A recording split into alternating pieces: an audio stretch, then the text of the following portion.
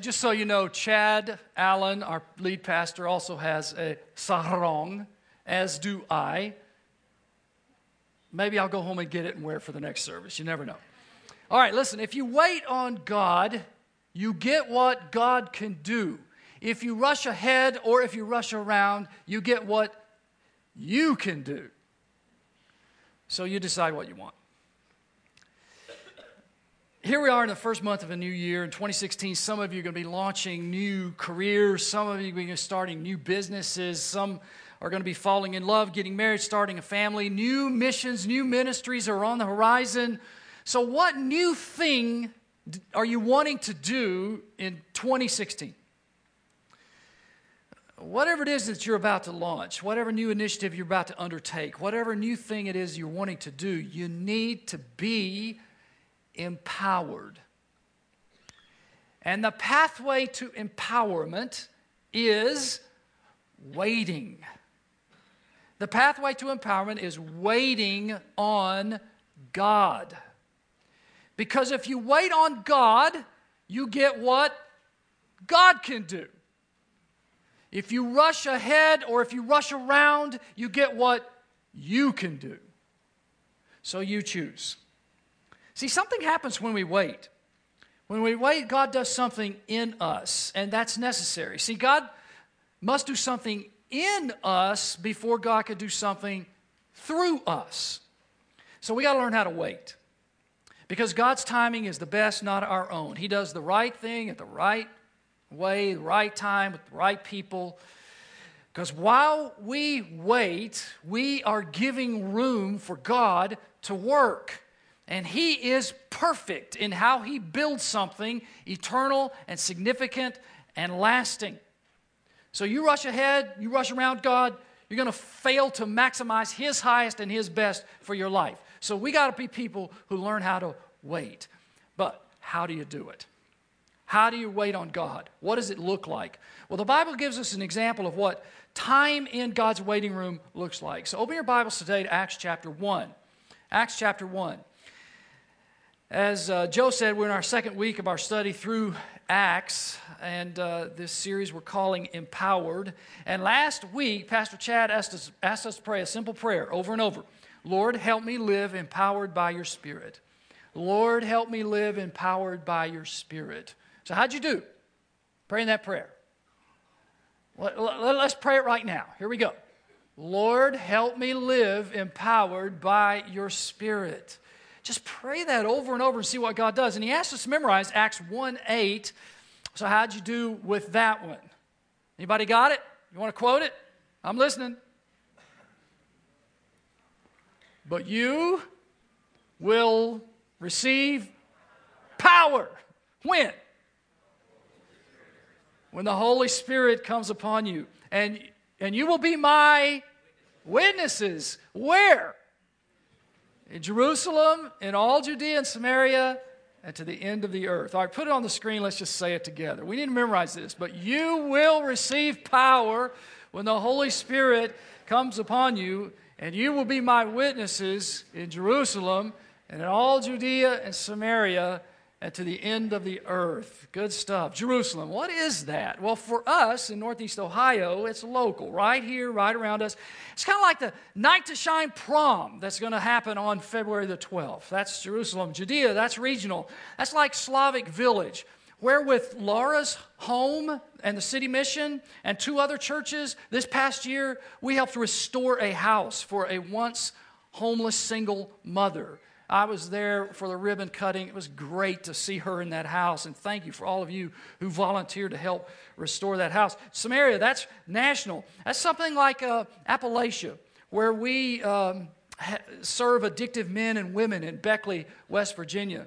And then there's the end of the earth, and that's, of course, international. That's where we help in orphanages, in places like El Salvador and South Sudan and Uganda. That's like helping with medical missions in Mexico and Ghana. That's where we go to Indonesia, and you can get your own sarong to help plant churches in the most populous Muslim country in all the world. So today in the foyer, as Joe said, we're featuring a few of our national and international mission opportunities in our Missions Connect. So you can stop by and you can talk to some friendly folks who would love for you to find out more about what they're doing.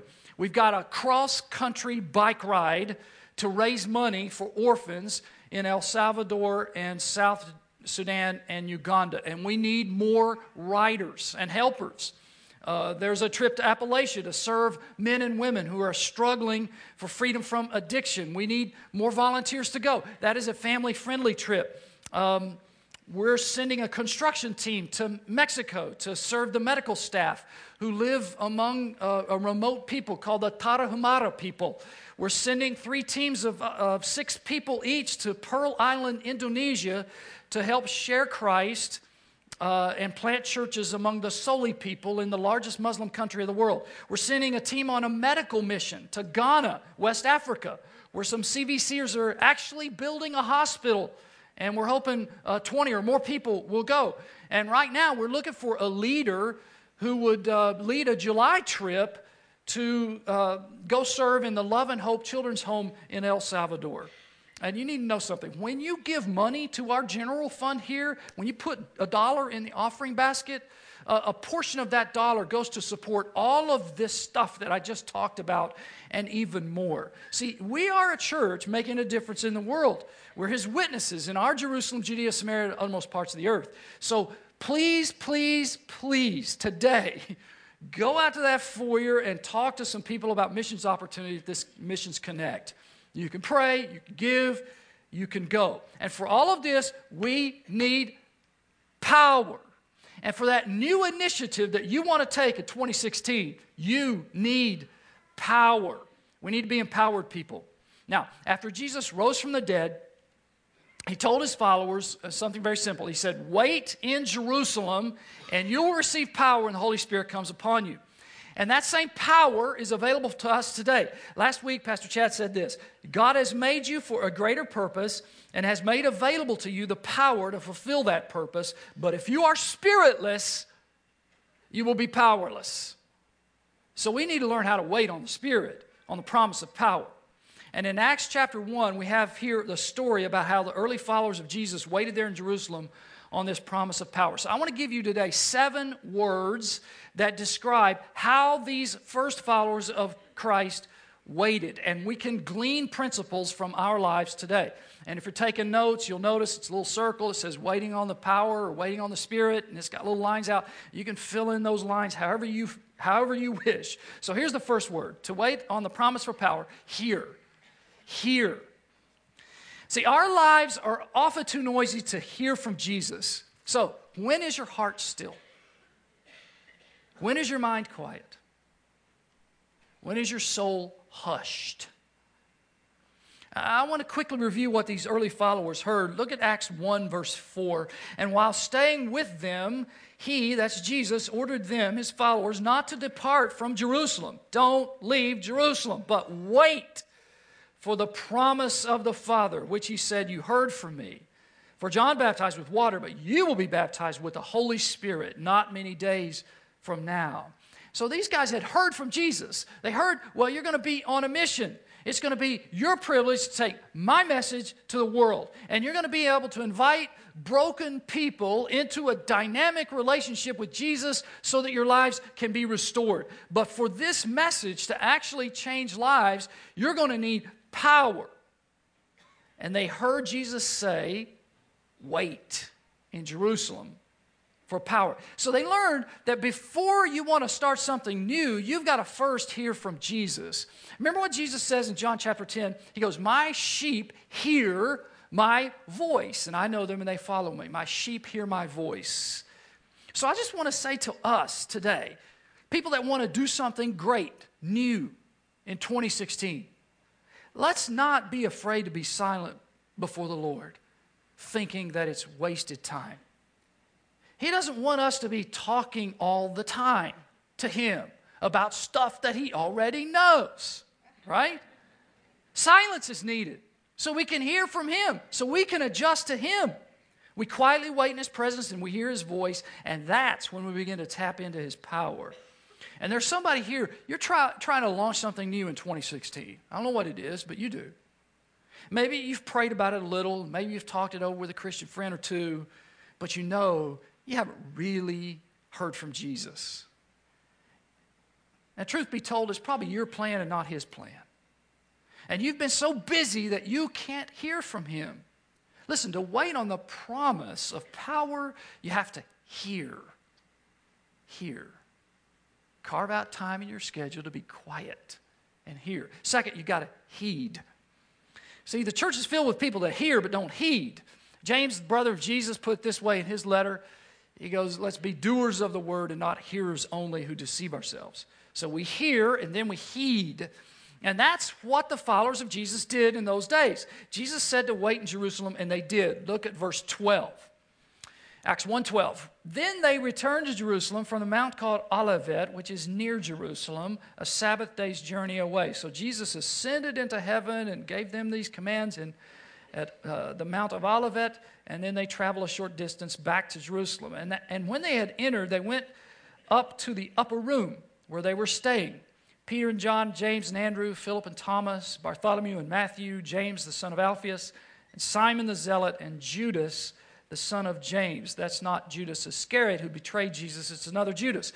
And as we're going to see later, there are other followers of Jesus there. In fact, there's men and women totaling a number of 120. So you have to think that everything in at least some of them did not want to wait. You got to think surely some of them wanted to run. You say, why? Well, they want to hide. They're afraid that what happened to Jesus just a few days before is going to happen to them. And others may have been so excited that they're just going to go tell everybody that Jesus was alive. We are part of something miraculous here. They wanted to go tell. So you got some who want to run, you got some who want to work, but Jesus said, wait. Because he knew something they didn't know. No matter how persuasive they could be, their words would have fallen to the ground powerless and ineffective apart from the power of the Holy Spirit. So he told them, wait, because I don't want your words to consist of human wisdom, but I want your words to consist of divine power. I don't want you to depend upon your own persuasion, your own eloquence, your own skill. Waiting on God isn't primarily for us to get something from God. Waiting on God is primarily for us to become someone for God. And that someone is to become a someone who hears and heeds the voice of Jesus. So there's somebody here today, perhaps who has heard from Jesus, but he's asking you to do something that doesn't make sense. Break off that ungodly relationship. Or ask that believer to marry you.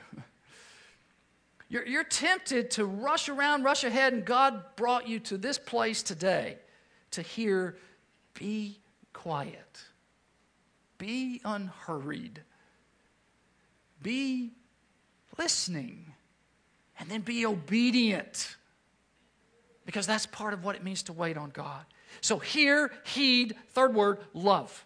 Love. Jesus had prayed that his followers would be one and that they would love one another. But I don't think it's a stretch for us to imagine that these first followers of Christ were not one. They didn't have unity. I'm thinking that they maybe didn't like each other very well, at least not at first. I mean, some of them probably couldn't believe that Peter, the leader, had denied that he even knew Christ during Jesus' moment of crisis. I mean, out of 120 people, surely somebody said, you know what, I would never have done that. And then others might have said, oh yes, we could all have done that.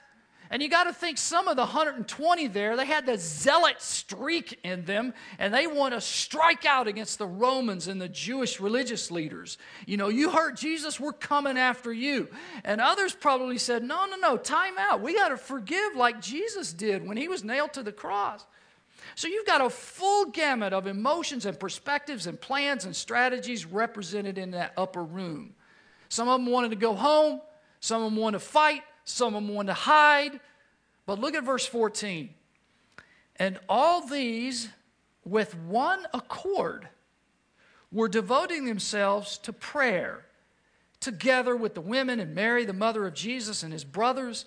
And in those days, Peter stood up among the brothers. The company of persons was in all about 120. So you got 120 people. Go back to 14. And all these, with one accord, were devoting themselves to prayer together. They were in one accord together. See, while you're waiting on God, God begins to do something in your heart. He not only wants to draw your heart toward himself, he wants to draw your heart toward others. Harsh words have to be forgiven. Failures have to be handled. Old wounds have to be healed. Power plays have to be forsaken. Agendas have to be put down. I mean, could it be that the power that you need from God to accomplish that new dream that you have in 2016 hasn't come because of some broken relationship in your life? You and your mom and dad and brother or sister, you're not in sync. You and your spouse not getting along. I mean, you see a fellow follower of Christ in Giant Eagle, and you duck into the cereal aisle to avoid contact. You've been there. I've been there. See, God has you in his waiting room, partly because he's wanting you to repair some broken relationship. How can you move together toward another believer so that you're both on the same page? To wait on the promise of power. Hear, heed, love, and pray. Pray as if everything depends on God, because it does. See, these followers of Jesus had seen him during his earthly ministry over and over again. They saw him go out to pray. So they saw there is a connection between prayer and power. So they had asked him, Lord, teach us to pray. So here they are waiting, and God's waiting on them to do what? To pray. And they did. Again in verse 14, and these with one accord were devoting themselves to prayer. Do you devote yourself to prayer? Do you devote yourself to prayer? You know, we sometimes use the acrostic P-R-A-Y to teach the parts of prayer. The P is for praise, the R is for repent, the A is for ask, the Y is for yield. If you don't know how to pray, you can organize your prayer life that way. Praise, repent, ask, and yield. Now, here, I think it's that second part of prayer that God wants us to focus on today. Repent. I mean, after all, Jesus had taught these 120 to say, forgive us our trespasses. And I got to think, these first followers, they had to be thinking about their foolishness, about their unbelief, about their doubts, about their fears, their strife, their selfishness, about their defeats. And you got to be thinking, they're going, how could God ever use the likes of us? And that's right where God wants us, isn't it? I mean, God wants us to confess our sin. He wants us to confess our weakness. He wants us to confess our failures. A.B. Simpson wrote this, there is no wiser nor better thing to do on the eve of a season of blessing. You want God to bless 2016, right? There's no wiser nor better thing to do on the eve of a season of blessing than to make an inventory, not of our riches, but of our poverty. It's where we lack. It's our sin, it's our weakness, it's our fear, it's our failures. You want the Holy Spirit to empower you? Your heart has to be cleansed from sin. The Holy Spirit does not fill an unclean heart. What God cleanses, he fills. And what God fills, he empowers. Someone's here, and you're wanting God to do some great thing in your life. But you know there's some unconfessed sin in your life. You know there's some things in your life that you've not repented of. What is it that you're supposed to release in repentance today? You know, an angry outburst, bitterness, unforgiveness, envy, sloth, materialism, wasting time, lust, pornography. See, if you want the promise of power, you're going to have to hear, heed, love, and pray, and especially that aspect of prayer called repentance. Fifth word, read. Read. Now, in their confusion, they're thinking, like, what are we going to do now? What are we going to do next? While they're waiting, You know what they did? They turned to the same scripture that Jesus had sought when he was with them. Look at verse 15. In those days, Peter stood up among the brothers, the company of persons was in all about 120, and said, Brothers, the scripture had to be fulfilled, which the Holy Spirit spoke beforehand by the mouth of David concerning Judas, who became a guide to those who arrested Jesus. So he is saying here, we found something in the Bible, the part of the Bible that's written 1,000 years before our day today, and it was written about Judas, this man who betrayed Christ. So you've got Judas, who's one of the 12 closest followers of Jesus. He defected and brought men to arrest Jesus, betraying Jesus with a kiss. So Peter goes on to describe Judas in verse 17. For he, Judas, was numbered among us and was allotted his share in this ministry. So he was one of the 12. Now this man, Judas again, acquired a field with the reward of his wickedness, and falling headlong, he burst open in the middle, and all his bowels gushed out. Now that's just gruesome.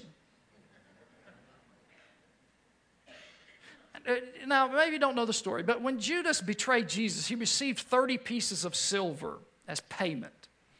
And afterwards, he felt guilty, and he threw the money back to the religious leaders who had arranged the arrest. And they go out and they bought a field with Judas's money. So that's why it says here, Judas acquired the field. It was his money. Now, he felt so guilty about what had happened that he committed suicide, hanging himself somewhere in that field. And evidently the branch broke or the rope broke, and Judas fell and burst open. Gruesome. Verse 19, and it became known to all the inhabitants of Jerusalem, so that the field was called in their own language Akeldama, that is, field of blood. Now, notice what happens next. Peter, who's speaking here, quotes 2 verses from the Bible. Verse 20, for it is written in the book of Psalms, may his camp become desolate, and let there be no one to dwell in it. That's Psalm 69:25. And then, let another take his office. And that's Psalm 109:8. So what's happening here is they are gaining perspective about what had happened to Judas and about what was supposed to happen next, because they were opening their Bible and reading. While they waited, they read their Bibles. And they began to have a perspective that could come no other way. They saw in a new, fresh way how to interpret what had happened to them and what was supposed to happen next. So, question. Are you reading your Bible? Really reading your Bible? Some of you are waiting on the next thing. Some of you are waiting on a marriage. Some of you are waiting on a baby to come. Some of you are waiting on a job or a breakthrough or a promise that God has given you, and you're confused about what God's doing and why. But if you will read your Bible, God will give you verses and God will give you insights that will remind you that God is faithful. Even in the confusing times, God is faithful and God has a plan for the next step. Maybe you don't have perspective, and maybe you don't have power because you're just not reading your Bible. To wait on the promise of power. Hear, heed, love, pray, read, and plan. Plan. See, sometimes we think of waiting on God as this passive thing to do. No. It's an active thing to do. Remember the scriptures say about Judas, let another take his place? Well, after the suicide of Judas, the circle of leadership had shrunk to 11. But 12 is the biblically significant number, the 12 tribes of Israel. Jesus chose 12, and he had promised that his closest followers would one day lead the 12 tribes in the life to come. So now who would be the 12th? And how are they going to decide? So Peter here is talking in verse 21. He says, so one of the men who have accompanied us during all the time that the Lord Jesus went in and out among us, beginning from the baptism of John until the day when he was taken up from us, one of these men must become with us a witness to his resurrection. So he's asking, who was with us at the baptism of Jesus? And who kind of traveled as part of the outer circle as Jesus went in and out and did his ministry? And who witnessed the crucifixion, resurrection, and the ascension? And so out of the 120, 2 people qualified. Verse 23. And they put forward 2, Joseph, called Barsabbas, who was also called Justus, and Matthias. And they prayed and said, You, Lord, who know the hearts of all, show which one of these 2 you have chosen to take the place in this ministry and apostleship from which Judas turned aside to go to his own place. And they cast lots. Now that's kind of like flipping a coin, okay? Heads, it's Joseph, and tails is Matthias. Or that's like rolling the dice, okay? Odd number, Matthias, even number, Joseph. And they cast lots, and the lot fell on Matthias, and he was numbered with the 11 apostles, which then became 12. Now, I am not recommending rolling dice or cutting cards to make a decision. But I will have to say this was tradition in the Old Testament. There's a verse in Proverbs 16:33, the lot is cast into the lap, but its every decision is from the Lord. So these ancient Jews, they believed that God was sovereign over the roll of the dice. And Matthias is chosen. That's the way. Now, we do not see his name again in the Bible, and some people say, oh, they picked the wrong guy. But no, that's not true, because later in the book of Acts, you see decisions made by not the 11, but the 12. So Matthias was part of the leadership circle that made decisions. So they cast these lots to choose Matthias. Now, I don't want you to think this is like an irresponsible thing to do, because if you think about it, the 11 had come up with criteria. They had come up with qualifications for the 12th apostle. He had to be a guy that was at the baptism, travel with us, seen the resurrection and ascension. They were planning. They were thinking ahead. Who's going to help us lead? What are the characteristics that he has to have? So waiting doesn't mean that you're doing nothing. Waiting is trusting God to do his thing, but remember, it's not passive, it's active. While you're waiting on God's power, think and organize and strategize and recruit and put some systems into place, put some people into place. Get ready for that thing that you think God is going to do next. But you do it all while trusting in the sovereignty of God. To wait on the promise of power. Hear, heed, love, pray, read, plan, and finally, hope. Hope. Even though the disciples had seen Jesus alive, they were still confused, they were still despairing, they were still questioning, but they waited and they allowed God to work. Scripture and prayer and plans and love came together, and something began to shine in the darkness. And what was it? It was hope. It's a belief in a better day. It's a belief that my life matters. It's a belief that God has a purpose for me that's bigger than me. It's believing that life has meaning. It's a confidence that some small part that I can play will have eternal significance because I'm part of God's plan. It's an understanding that God is going to give permanence to the work of my hands. It's actually believing I can be empowered. It is possible for little old me to be empowered by the Holy Spirit of God, because the same stuff that's in me was in Peter and Matthew and James and John. They're no better than me. They just learned how to wait on God.